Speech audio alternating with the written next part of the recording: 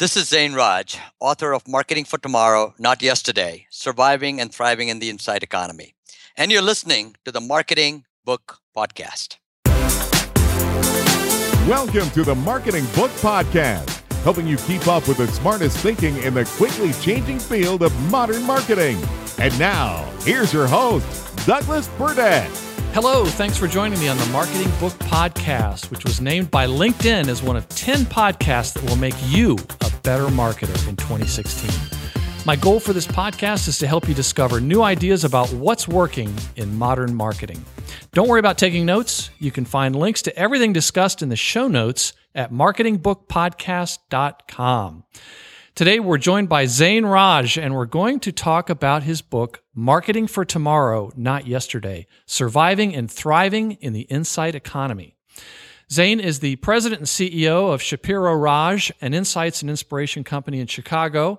Zain is also the founder and CEO of ZNext, an ideas incubator that takes an objective and disruptive look at trends to help marketers and business leaders with the increasingly data-driven, digitally led, and insights-driven world. Most recently, he was CEO of Epsilon Agency Services, the largest global CRM and digital agency. He was previously CEO of Euro RSCG Discovery. He has also held senior leadership roles at FCB Worldwide, formerly known as Foot Cone Building, and J. Walter Thompson and Gray. Zain has contributed his insights to the Wall Street Journal, Business Week, Fast Company, Forbes, Cranes, and publications from the nation's top business schools, and now the Marketing Book Podcast. Zain, congratulations on Marketing for Tomorrow, Not Yesterday, and welcome to the Marketing Book Podcast. Thank you, Douglas. I'm very, very happy to be on with you.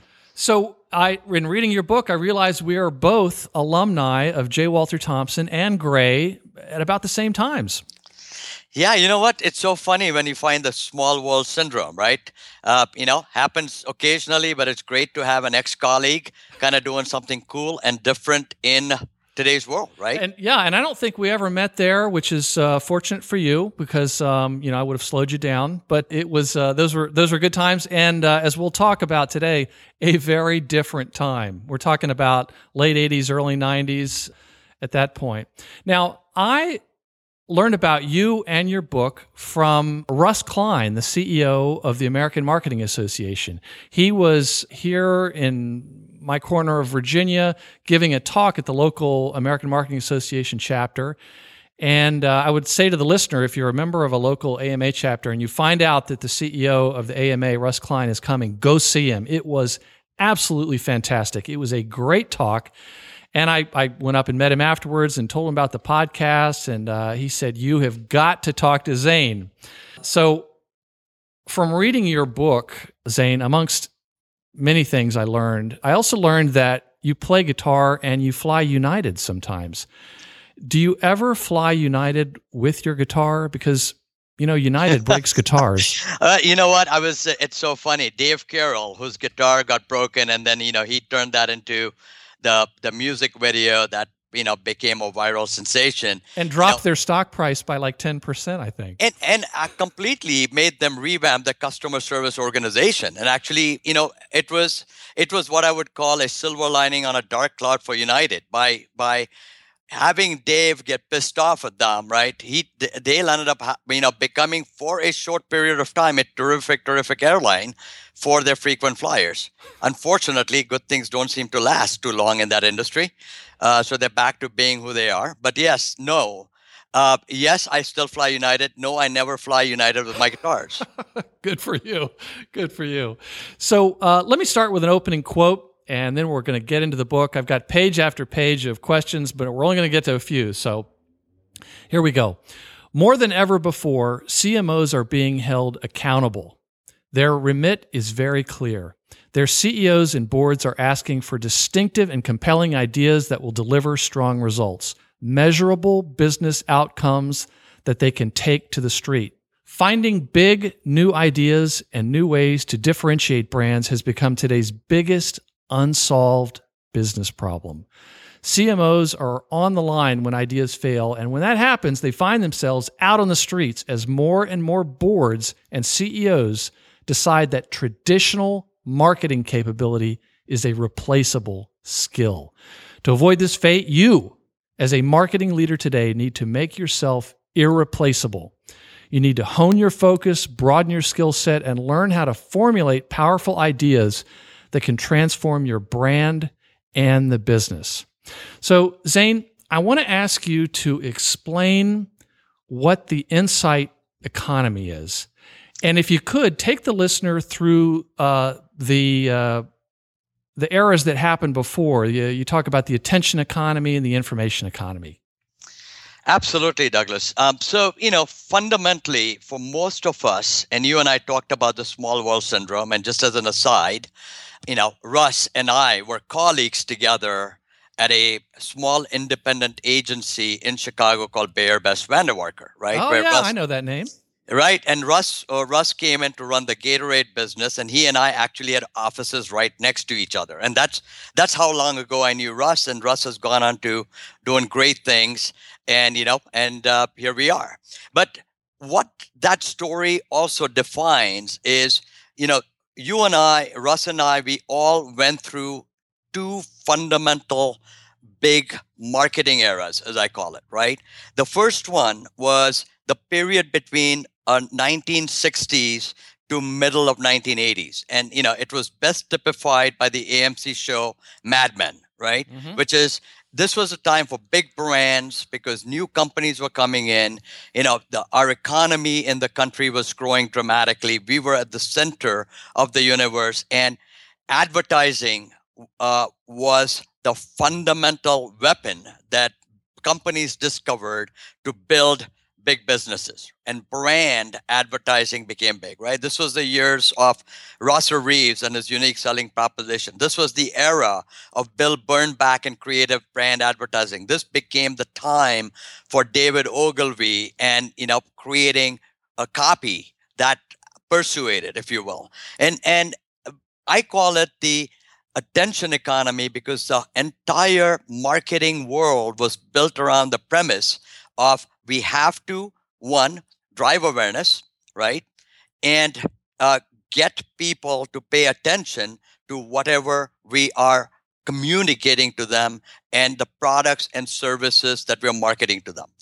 What happened in the mid 80s is that world shifted. And that world shifted, and I use 1984 as as an epiphany moment. And it was the Super Bowl in 1984 that changed the world. It wasn't the game. It never is. It never is, right? But it was the one 60-second TV commercial that got created by collaboration between two gentlemen, a guy called Steve Jobs, who we all know. And if you've been in the marketing world, you'd also recognize the other name, Lee Clow. Yes. They collaborated to create a commercial that basically said the freedom in the future, in the world of the future, is if you walked away from computing as defined by Microsoft and walked into the world of computing as defined by Jobs and Wozniak. And fundamentally, when Apple came into our world, it started the whole paradigm of democratizing the power of computing. And what that did fundamentally shifted the world where we became more and more comfortable with the data that became available. And we got even more comfortable manipulating the data. We now call it analytics and, have some very nice, phrases and words for it. My favorite, is a phrase that I've used and have built a bunch of good, successful companies with is predictive analytics, right? It's about using the past data to predict what happens in the future. But that data and the dependence on data led us to the insight economy. So to me, if the attention economy was the world of Mad Men, right? Don Draper and his kin, to me, the information economy, which was 84 to 2014, became the era of Jeff Bezos, right? Because Jeff was one of the only people who understood the power that data gave him, not just to run a smart business, which is what people were using. They were using data for supply chain and operations, but for absolutely understanding people and, more importantly, understanding how to take that data and create products, create services to change people's behaviors. And that is what resulted in Amazon. So those were the two eras. Now, the problem with the first is that became commoditized when the information era came in. But what the information era resulted in is it made us so dependent on data. What happened when the dependence on the information era and the dependence on the data and the technology and the amount of change took us further and further and further away from the one fundamental thing that we all in the world of business and marketing understand is that at the end of the day, the only reason for a business to exist is so that there's a real person at the other end who's willing to buy or use what you have to sell and pay you good money in exchange. And as you said, Peter Drucker said the purpose is to create a customer. The purpose of any business is to create a customer. And what is the customer? Is a human being that actually decides to put money down on the table for a product or service you deliver. And we forgot that. And what happened was we had a bunch of great analysts. And so there are people we talk about. I'm an analyst. I'm an analytic person. I do predictive. It's all about using technology and using data to kind of try and predict something. But you know what? What we realized after about a decade of trusting those things is people are not predictive. People, and this is why I talk about David Ogilvy and what he said in the late 60s, early 70s. He said, your customer is your wife. She's not a moron, right? Right. And so, so please stop treating. And my wife is not predictive. Exactly. And I talk to people. I mean, when I talk about this, I talk to people and I go, please, if you get to meet my wife, you will realize she's a wonderful person, right? She's warm, she's compassionate, she's very loyal. But at the end of the day, she's also idiosyncratic some ways. And the one thing you can never, ever define is that, hey, just because she shopped with you the last 2 times, and she bought a certain thing, she's going to shop with you again and buy the exact same kind of thing because she evolves and changes based on the way the world is changing. And that's what I realized as I've been leading engagements with clients. I realized that people were no longer focused on the right issues. And that's why businesses were getting commoditized. Marketing was getting homogenized, and there was a world we were living in which felt like we were all living in the sea of sameness because we tried to solve every problem by trying to figure out if there was a bit or a byte that could give me an answer. And what I finally realized and what I started communicating and building programs on is let's go back to the basics. Guys, I tell my clients, let's just think about who is your customer. And what I found was 17 companies. These are Fortune 500 companies.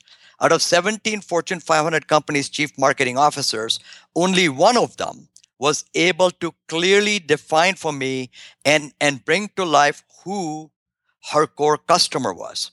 The other 16 talked about their customers as, hey, they were talking about them as deciles. They were talking about them in demographic frameworks. They were talking about them in terms of the transactional behaviors they had. But 16 of them could not literally bring to life for me who their customer was as a person, as a real human being. And the epiphany that delivers is if you can't even understand who your customer is, how are you going to figure out what it takes to solve the problem? So the insight economy is a world where it's fundamental to understand, one, who the people are that actually drive your success, not the bits and bytes, and then understanding them at such a deep level that you can fundamentally be predictive and be thoughtful and most importantly, therefore be successful in solving real issues and real problems they have so that the only brand that they see as a credible and a true and a real bonded alternative for them is your brand. Not complicated. This is what guys like us who, quote, have gray hairs, well earned by fighting the battles in the world of marketing, world of business, helping big, small brands succeed, is we learned. Because at the end of the day, it's my wife. If I can treat her well, right? And if I can get her to trust me, respect me, she will give me her loyalty if I am loyal to her. And that's a simple principle that brands have forgotten. And that's a simple principle that the book the insight economy is all about to fix. Yes, and let's talk a bit more about the customers, because there's a big point in your book, and also after I read your book, I realized that that's where Russ has clearly read your book, because some of the things that he talked about were also in your book. And now when I find out that you guys had offices next to each other, you may be partially joined at the head here. That is where you talk about beginning with your most valuable customers is the best marketing approach. And after Russ explained that, and then I read it in your book, I realized, wow, I see a lot of companies that are struggling with that. Why is it so important for businesses to focus on their most profitable customers, and what's keeping them from doing that? What's the big distraction there? Great question, Douglas. So let me start with a small point of data that will bring it to life. So over the past 3 years, we've studied the top 50 consumer products companies in the world, right? So these are not just, fast moving goods, right? These are consumer products and automobiles and stuff like that. Here's what our data has shown. Your top 19% of the customers of those 50 companies delivered 197% of the profit. The bottom 31% of the customers lost 97% of the profit. And the middle 50% of the customers were fundamentally break even. Okay? So think about it. Your top 19%. And you're not making these numbers up. It's normally the kind of thing a CEO would pay attention to. Yeah, and I'm not making it up, right? Because we've all grown up on the Pareto principle, right? The Pareto principle said 80%, 20% of your customers delivers 80% of your profits business, right? Fred Reichfield, in his book called The Loyalty Effect, talked about that if you could just retain 5% of your customers, right, you'd fundamentally double the profit, right? Mm-hmm. So there has been a lot of work done around the area of why customers are important. You quoted Peter Drucker, right? At the end of the day, a business's role is to basically create a customer, right? What happens in companies is if you focus on your customer, what you fundamentally do is, you realize that they are the ones who are basically allowing you to do everything that you do, right? Your best customers, your top customers, your most profitable customers, your most valuable, whichever way you define them. These are the people who are giving you all of the resources that you need to turn the corner and basically invest in the future. Now, what happens is, so the second part of your question was, why is it that companies find it very hard to focus on that reality? So I'll answer that question first before I come back to companies that have done a successful job of building themselves consistently over time by focusing on their core customers. But the reason why most companies don't go down that pathway is two basically misunderstood marketing principles. Misunderstood marketing principle number one is they believe that if I want to get more growth, I have to get more growth by going to more people and bringing more people into the franchise, right? Mm-hmm. So that's why most of marketing has been built around innovations focused around who are the competitors' customers and what can I give them now to become my customers, right? And so they do that. They also focus all of the marketing efforts against acquiring more customers versus kind of retaining the existing customers. And that's because the math is very clear, right? When you have left-brain people running companies and running marketing, what do they look at? Hey, you know what? I have 6% penetration in my category, which means I don't have 94% penetration in my category. So I've got a bigger pool of customers I should be able to go to and get. Right? Mm-hmm, right? So that's one misunderstanding. The second misunderstanding is just because they have somebody who's their best customer, they think they've managed to get the maximum value that customer can give within the category. Okay? Mm-hmm. Both fallacies. So let's talk about the first one first. The 94% of the other people that are not part of your brand franchise, frankly, are very comfortable being part of other brand franchises. So one of the analysis we've done against those 50 companies, but also against another 150 companies, over 200 Fortune 500 companies around the world, basically shows that there is a group of about 20% of customers are always going to be switching between brands in any category, right? They're never going to be loyal because the categories have gotten so commoditized that people are going to come in and out. So even if you think you've got a large group of people you can bring from competitive brands, they are not really available. It's like it's a fallacy to think just because they're not part of your franchise, they're out there, therefore they're all available. They're not available. You know, that's why the whole ideas around the whole blue oceans and the white spaces are flawed. Because just because there's a white space out there doesn't mean there's anything in the white space people can get. Okay. And so understanding that issue, when we point out to clients that, guys, when you think about that there's a huge big opportunity space, it's actually barren. It's like a desert, right? There's nothing there.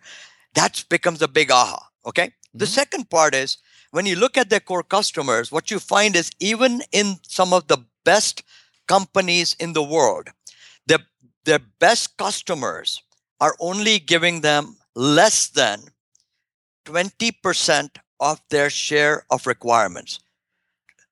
So if they're spending 100% in that category, $100, even if you have the best customers of that category as part of your brand, they're giving you maximum $20, which means there's $80 that they're spending somewhere else. So let's talk about United, right? You brought it up in the early days.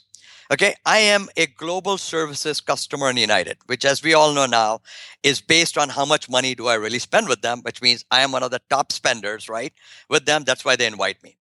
I also happen to be a concierge key customer for American Airlines, right, which is also a top player, again, by invitation for people that spend the most amount of money with them, right? And on top of that, I'm actually going to fly almost another 150,000 miles on airlines like Delta and stuff like that, right? Which are a part of a separate group. For example, in the last 30 days, I flew almost 49,000 miles, right? Now think about it. If my spending is as follows, right? So I am a global service, which means I'm at the top end of the customer at United, but they still only get less than 20% of my spending. Okay? Now, United, what is United doing? If you look at United's marketing, their marketing is focused on what? Pricing, a huge amount of focus on pricing, which fundamentally is doing what? Trying to acquire people that are going to buy the cheapest fare to fly with United, right? How much marketing effort have they focused on me so far this year? As far as I'm concerned, Zippo, okay? I mean, I'm not kidding you. All the emails I get from them are exactly the same emails that my kids get, right? Because I've got them registered, right? Because they fly with me. So they actually, both of them are now, premier, not, Mileage Plus premier members, right? Just because I pay for their tickets. But they have their own. So I get the exact same emails with the exact same offers that they get. Think about it. There's no distinction. And that's the problem, that why United continues to be in trouble. Now, if you look at companies like Nike, which is a fantastic company that fundamentally builds all of its innovation and all of its new products around how to make their existing core customers that use the existing products more successful, right? And make them more effective at just doing it. That's why they continue to keep on growing without having to go out there and play a price game. Okay, Allstate was able to do that 7 years ago when they were competing against Progressive and Geico, and they were competing against both of those on a price basis, right? They were out there trying to compete, and they weren't going anywhere because the problem is nobody believed Allstate could give them the same kind of pricing as Progressive or Geico could. But more importantly, that was never Allstate's problem. Allstate was trying to solve the real problem by trying to acquire new customers. What was the real problem? Churn. They were losing significant number of customers that had been with them for a while. And why? For one simple reason. Because those customers paid them the premium for years consistently, but had one problem with them. And guess what happened? The premiums went up. I was one of their customers, right? And what happened? I paid them $5,000 a year on an average for 10 years. I paid them $50,000, right? My son, when he started driving, had a little problem with the car, right? It wasn't even a big one. It was just a ding because he hit as the young side. drivers do. as young drivers do, coming out of a garage, right? Trying to pull out, not yet comfortable, had a ding. I took it and got it repaired. It was like a $2,400 repair. I have $1,000 deductible. So it cost Allstate $1,400, right? Out of the $50,000 I'd paid them over time. Okay. And guess what happened? My next premium came in, and guess what my increase in premium was for a 6-month period? $875. Okay. I looked at them and I said, guys, we're done here, right? Right. We're done here because in a year, you'll charge me more than you actually paid for my son's car repair, right? For a guy who hasn't had a single claim in a decade and has paid you over $55,000. And so guess what they did? They finally, when they had a guy called Joe Tripodi who came in as a CMO, and he kind of drove the agenda. And if you look at the book, Joe Tripodi is one of the decathlete marketers that defined him. He brought in, a Cambridge Consulting Group and a few other partners and came up with the whole idea of a good hands guarantee, right? And one of the first things they did was accident forgiveness. And then, if you pay a deductible, you get a refund back if you don't have any claims, yada, yada. They did all of the things that solved the problem for their core customers. And guess what happened? Their attrition churn rate declined dramatically, right? But more importantly, did they keep Zain Raj as a customer? They regained Zain Raj as a customer. Okay. Right. But more importantly, what it also did for them is they were able to acquire new customers who actually had the same issues with other insurers, right? Yeah. And they said, I'm willing to pay you a premium if you give me these guarantees, right? Because if I can now feel safe about getting a claim handled, because it's going to happen, right? And I'm not going to get penalized after having been a good customer of yours. And so guess what happened? It worked. The problem is 6.5, 7 years later, everybody in the category offers the exact same thing.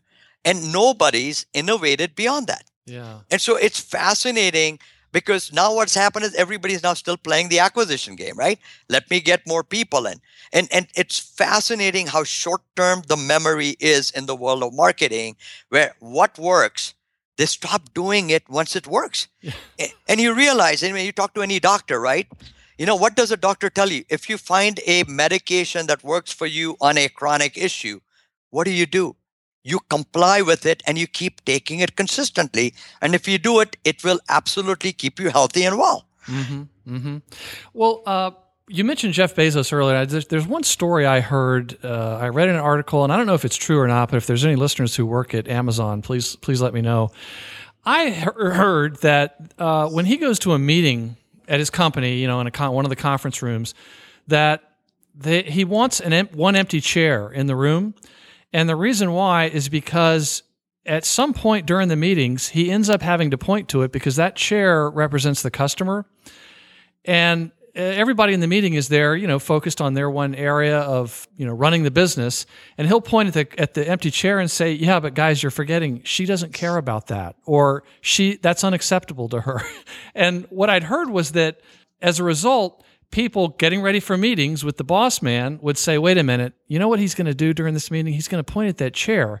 And then everyone says, oh, that's right. How is this going to go over with the customer? And it just seemed like an interesting way to try to keep people mindful of the customers who give them the permission to do what they do, like you talked about.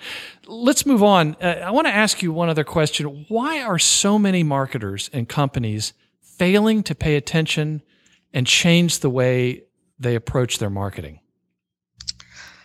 Well, I think there are two aspects that I'd like to use to answer that question. The first one is, more so today than I've ever seen in my past 25 years of doing this, is I've actually started seeing marketers being more open-minded to new ways, new approaches than I have at any moment in the past. So, in reality, I think there is a movement starting to happen for change.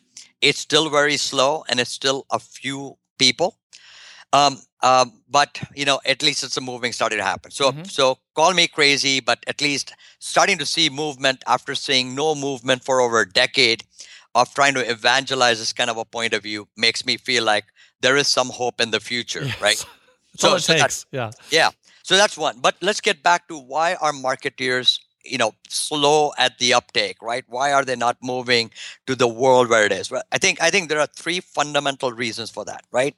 Reason number one is a majority of the senior people that are leading marketing, right, in companies have either grown up, influenced by the attention economy rules and then having to change in those rules to fit within the information economy, right? And are now trying to understand how to take those learnings and get into the insight economy, right? As we all know, change is hard for most people, but It's terrifying. it's terrifying. But if you have been doing something for the last 20 to 25 years and you had those neurons in your brain that have been carved, right, with Yeah. all of the learnings you've had and your experiences built around things that have worked in a certain way because you've done it in a certain way, it is scary. It is scary. It's terrifying. It is, but it's also very, very, inhibiting to try and figure out a different way of doing something. Mhm. Okay. So that's the second issue. The third issue is there aren't enough people available to them that have the experience, the knowledge, the understanding, and the capability to help them think through it and then execute it. And here's the problem. If you look at the executive team in any marketing organization today, it is more diverse than it has ever been in our lifetime, right? Douglas, when you and I were in the business, you went to a marketing team. What did you have? You had the CMO, you had a VP of brand advertising, you had a VP of media, right? Yeah. And maybe if it was a financial services client, maybe you had a VP of direct marketing or direct mail in those days. Mhm. You were done, right? I mean, you didn't have anybody else. Or maybe you had a kind of a director of research, right? And Yeah, then but there was a big blunt instrument that I exactly called advertising. right now, In what's mind. happening? Now, what's happening is you have people of who are in content marketing, social media, digital marketing, right? You have traditional media, you have brand advertising, you have analytics. You've got so much stuff going on. But more importantly, a majority of the leaders on the specific issues have grown up in a tactical world and are very good at what they do, but may not have the tools or the training or the capability or the background at a strategic level to put it all together. Mhm. Okay. So with that as being one of having a diverse team, but diverse capabilities is not a positive necessarily in the grand scheme of things if you don't have somebody that can actually choreograph. So if you have a huge orchestra, but you as a conductor don't have the skills or the capability or the training, and then you only have different musicians, and nobody's written the music, right? So there hasn't been a Bach or somebody that has created the music that you can now just orchestrate and play, and you got to start making the stuff up. It doesn't work. That's a And so great analogy. It's almost like marketing has become this Tower of Babel. It's a brilliant way to talk. It's a Tower of Babel, but there's been no scores written. There's no music. There's no language, and there is no script. And that's why marketeers and that's why companies are struggling. That's why I wrote the book. I thought by at least putting the point of view out there that there is a script, and there is a script, right? Because it doesn't matter what music you write today, right? And what music, Beethoven and Bach wrote, 100 years ago, or the music that was played in my home country in India 1,000 years ago, the principles based on math and the principles based on the nature of the instruments have been the same. Mhm. Okay. And if you go back to the fundamentals of music, and as you talked, I mean, I got back into my music, into my passion for my guitars and writing music and songs. When I got back to that, I actually went back to the core of how music started and said, what is the fundamental? And when you look at the fundamental, it's very simple, and that's why when I talk to clients, and that's why when what I write in the book is it's not hard if you put it into a simple principle, right? The simple principle is, can you just go figure out who your customer is? Who's your most devoted customer?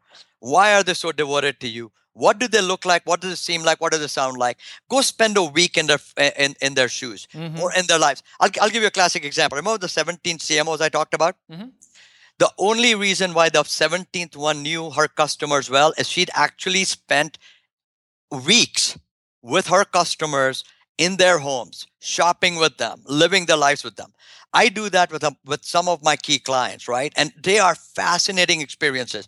I've actually gone to swim meets and then, ballet classes and, shopped around at different kinds of stores, right? Driven around in a minivan with, three screaming kids with their parents because I have lived with that family for call it 3 days or a week or something, right?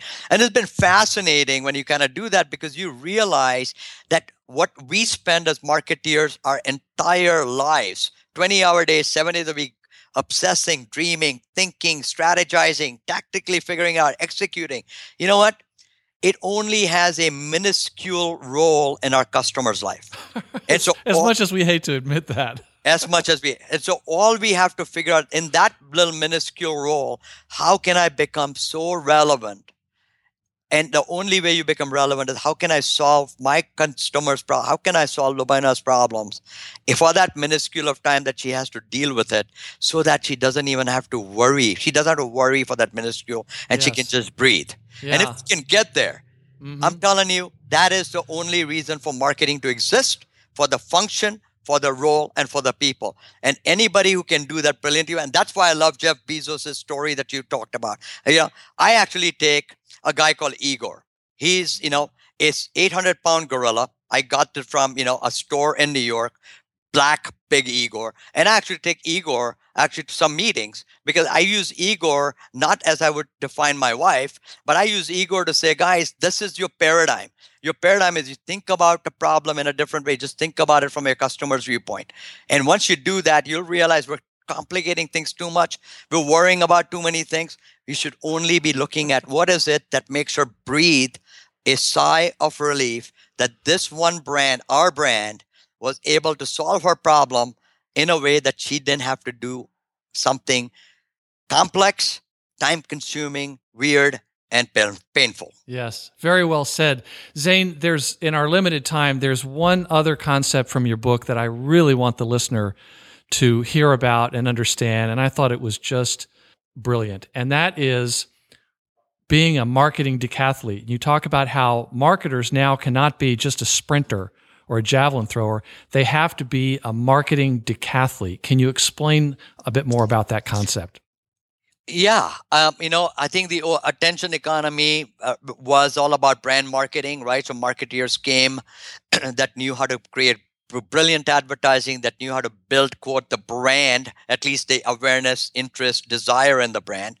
The information economy became the world for response-based marketeers that knew how to use data and then knew how to use the digital channels to drive more response, right? And to eke out, results from specific tests and stuff like that. Well, the world, because the pace of change, because the different aspects, today's marketeers need to understand and use and be competent. They don't have to be world beaters in each one of them, but they need to be competent in 10 skills, right? Mm-hmm. It's like the decathletes in the Olympics. These are the full athletes. These are people that can absolutely compete credibly at each one of those events. Well, they're called the greatest athletes in the world. They are the greatest athletes in the world, right? And Daley Thompson still continues to be the one hero that I look up to, even though he hasn't competed for over almost a decade and a half. But, yes, and I have to add, when you started talking about Daley Thompson, I'm of the same age, and I remember him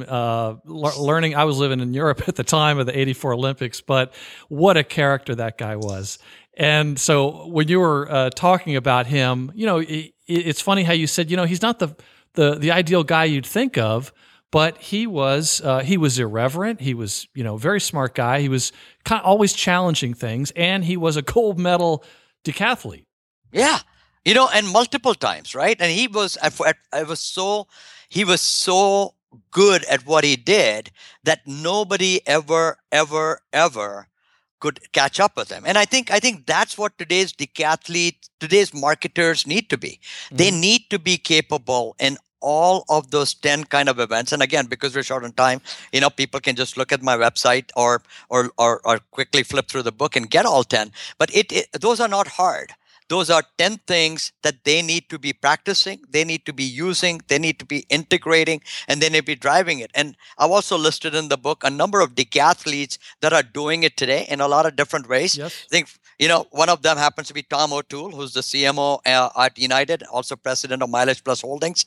He's a true Is he a original guitar player?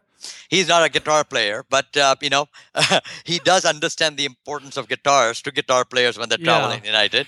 But I think that's a key part. I think that in today's world, all of us need to be flexible. We need to be fluid, and we need to be capable and more than the one skill set that we used growing up. Yeah. And I think if we can all become more flexible, I bet we'll also all have a lot more fun. Well, and I think also marketers might think, oh gosh, there's 50 things I got to focus on. No, just start with these 10 and you will do well. And it seemed like I had not heard of this term before. Maybe you coined it, this idea of the marketing decathlete. But it's as if corporate recruiters would start using this term. You know how sometimes in the world they'll say, well, I'm looking for I'm looking, like in my, in the agency business, they'll say, I'm looking for a unicorn, meaning somebody who's very comfortable with content, maybe a fantastic writer, but also very comfortable in the analytical world. And more and more people will be like that, but it's not what has been traditionally called for in the marketing. And so you hear a lot of people saying, give it up, you're looking for a unicorn. But in a similar way, it seemed like this marketing decathlete is a term that recruiters are going to be using, and it seemed like something that great marketers could aspire to. And you know what? Listen, so I did coin the phrase. I do have it registered and trademarked, right? I'm actually going to be releasing. I'll send the residual check your way. Thank you. I'm actually releasing a mini book, right, as an addendum to the last book, which has got about 70 pages about what do decathletes need to deliver, right? And it simplifies the whole concept, even of those 10 things, into kind of, like a decathlete, right? 3 kind of events, if you will. Mm-hmm. And it integrates the whole idea of experience that delivers engagement so you can build equity, right? Kind of an idea. Mm-hmm. That I've been, I wrote about it a while ago. It wasn't a full book. And that's why I brought the whole idea of decathlete in my last book. And now I'm just going to add this on. It's going to be available on Amazon for free for people who want to kind of, buy it and connect it with the last book or just read it by itself. So thank you for the plug. Oh, wow. When is it going to be available? It's going to be, we're looking at having it out right after Labor Day. So in the fall, I'll make sure I send you a copy. Yeah, we'll make sure to promote it, and we'll even, when the time comes, we'll include a link to it at marketingbookpodcast.com on your show notes. Sounds like a plan. Yeah. So, Zain, if readers took only one thing away from the book, what would you hope it would be? Just very simple. Let's go back and focus on people, right? Focus on your customer, who is nobody but your spouse, right? At the end of the day. For me, it's my wife. Don't get caught up in You're this. A smart man, Zain. Yeah. Thank you. Let's focus on the basics. And you know what's interesting? There's another book that's been on the show that I think is an interesting companion piece to yours, which is Small Data by Martin Lindstrom. Yep. Which is a New York Times bestseller. And there's a lot of, I'd say there's a lot of shared DNA with your book, where he talks about this over-reliance on data now. And he even talks about the importance of doing what you described earlier. Get in the minivan, go to their house, spend time with these people, and you're going to start getting fantastic, enormously competitive insights that will help you. So, Zain, what books have inspired your work and career? Well, it's a very interesting question because I read a lot, right? So but if I were to kind of lay them out, I think there are 3 books or maybe 4, I think that I still keep around. I still keep on looking at it. So the first one for me has always been The Art of War by Sun Tzu, right? Yes. And if I can't get him on the show. No, it'd be really hard because he kind of walked away a long time ago. But I think to me that book has been a defining part of looking at what are the chinks in the quote business marketplace, right, that are not being fulfilled. And I think if you look at any of my books, if you look at my writings, they're all built around Sun Tzu's principles that he describes in The Art of War, which is, frontal attacks never work, right? You got to look at the world from the sides and you got to figure out what angles work. So that's one. My second book, which I again keep around, is Philip Kotler. Right? I mean, he's Oh from yeah. Chicago, and Kotler on marketing, right? Published in the '90s, it's a seminal book, Yes. fundamentally about anything. Anybody in marketing needs to go back and read it, and that's to me is the irony when I talk about it. I ask people, I go, "How many of you have read Kotler's book on marketing?" It's scary. Less than 5% of people in any audience raise their hands, and my comment to them is, if you're in marketing and you haven't read that book, you should not be in marketing. It's as simple as that. Okay. My Well third, said. I should add that I had a friend at J. Walter Thompson who went on to get a MBA at Northwestern, and one of his classes was with yeah, Dr. Kotler. And of course, being marketing book geeks, we were like, "Oh wow, that's great." yeah, I call him Uncle Phil, right? So it's he's amazing, right? Great Yes. talent. I think my third book is a book called Taiko by a guy called Ig Yoshikawa. I'm not sure if anybody on your audience has heard of him or read any of his books, but he's written a couple of seminal historical books about feudal Japan. But Taiko is a story of the guy who started as a peasant and went on to be the guy who unified Japan for the first time, right? And left a legacy, that created a framework for a legacy that lasted for multiple millennia, right? Mm. And to me, the inspiration I have from his story is about how he was always able to look at the world in a slightly different way, right? Which is how he was able to turn the corner. And he was able to frame things in a way that made, a very kind of a rigid society, right? That Japan had become, and kind of make it more flexible in a way that allowed it to kind of, survive and prosper for a long time. And I look at it because I grew up in the world, right, as you did, in the world of advertising led marketing, right? Hmm. And as I don't know if you remember, but it was a very rigid world, right? Creative people did this, account people, clients, And I came from the Army, and I thought that that was rigid. yeah, I mean, I know even today. I mean, even today, I sit in meetings, right? And I walked away from the traditional advertising world into the world of data and digital a long time ago because it was of the ability to be fluid and flexible. And even today, I sit in meetings and I see some of the agency people still operate like they used to do 30 years ago. And you look at them, and go, do you not realize that the world of dinosaurs ended? And the fact that you're talking about, hey, I need a 4-page brief before I can make a 30-second TV commercial doesn't exist. And when you start a meeting by presenting a 30-second TV commercial, you're still living in the past. And it's still Yes. happening. It scares me, right? Me So, too. so Taiko by Ig Yoshikawa, if people haven't read it, that is, I would recommend as a book just to kind of understand what it means to live in a world of change and how, despite what level you are, you can actually influence that. And my fourth one, I love it, and we're going to include links to all these in the show notes. okay, I That think sounds terrific. my fourth one, which inspired me to get into this business, was Ogilvy and Advertising. Oh, me too. That was the book. Right. That was the book that I read it and I go, I want to be in this business because I was actually a finance and economic major. I was going to be a CPA. Right. And then I realized it's very easy to explain to people what I did. I want a job that I cannot explain to anybody. Right. And man, Ogilvy was such an inspiration. 58-year-old Scotsman, right, had sold vacuum cleaners door to door to everything. At 58, decides to create an agency, builds one of the best marketing companies in the world, right? And his writing, it's just what I would call a Renaissance man at the time when he was there. And I'm like, I want to be in this business. I wonder if I could do even 1% of what he's been able to do, I would feel a life well lived. And so I still keep that book.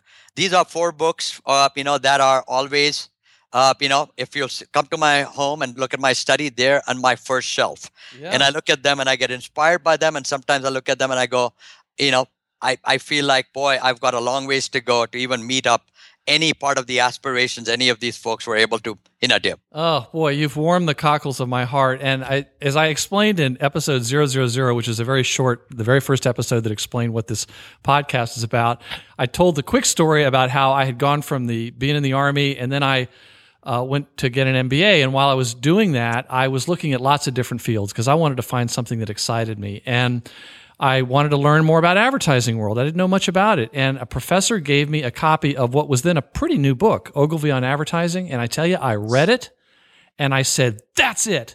I found it. There is no turning back. That is what I want to do. And I put together an ad for myself that showed a picture of me in front of one of my howitzers from the Army, and it said, "Ready, aim, higher." And I got lots of interviews. This is before the internet was around to use.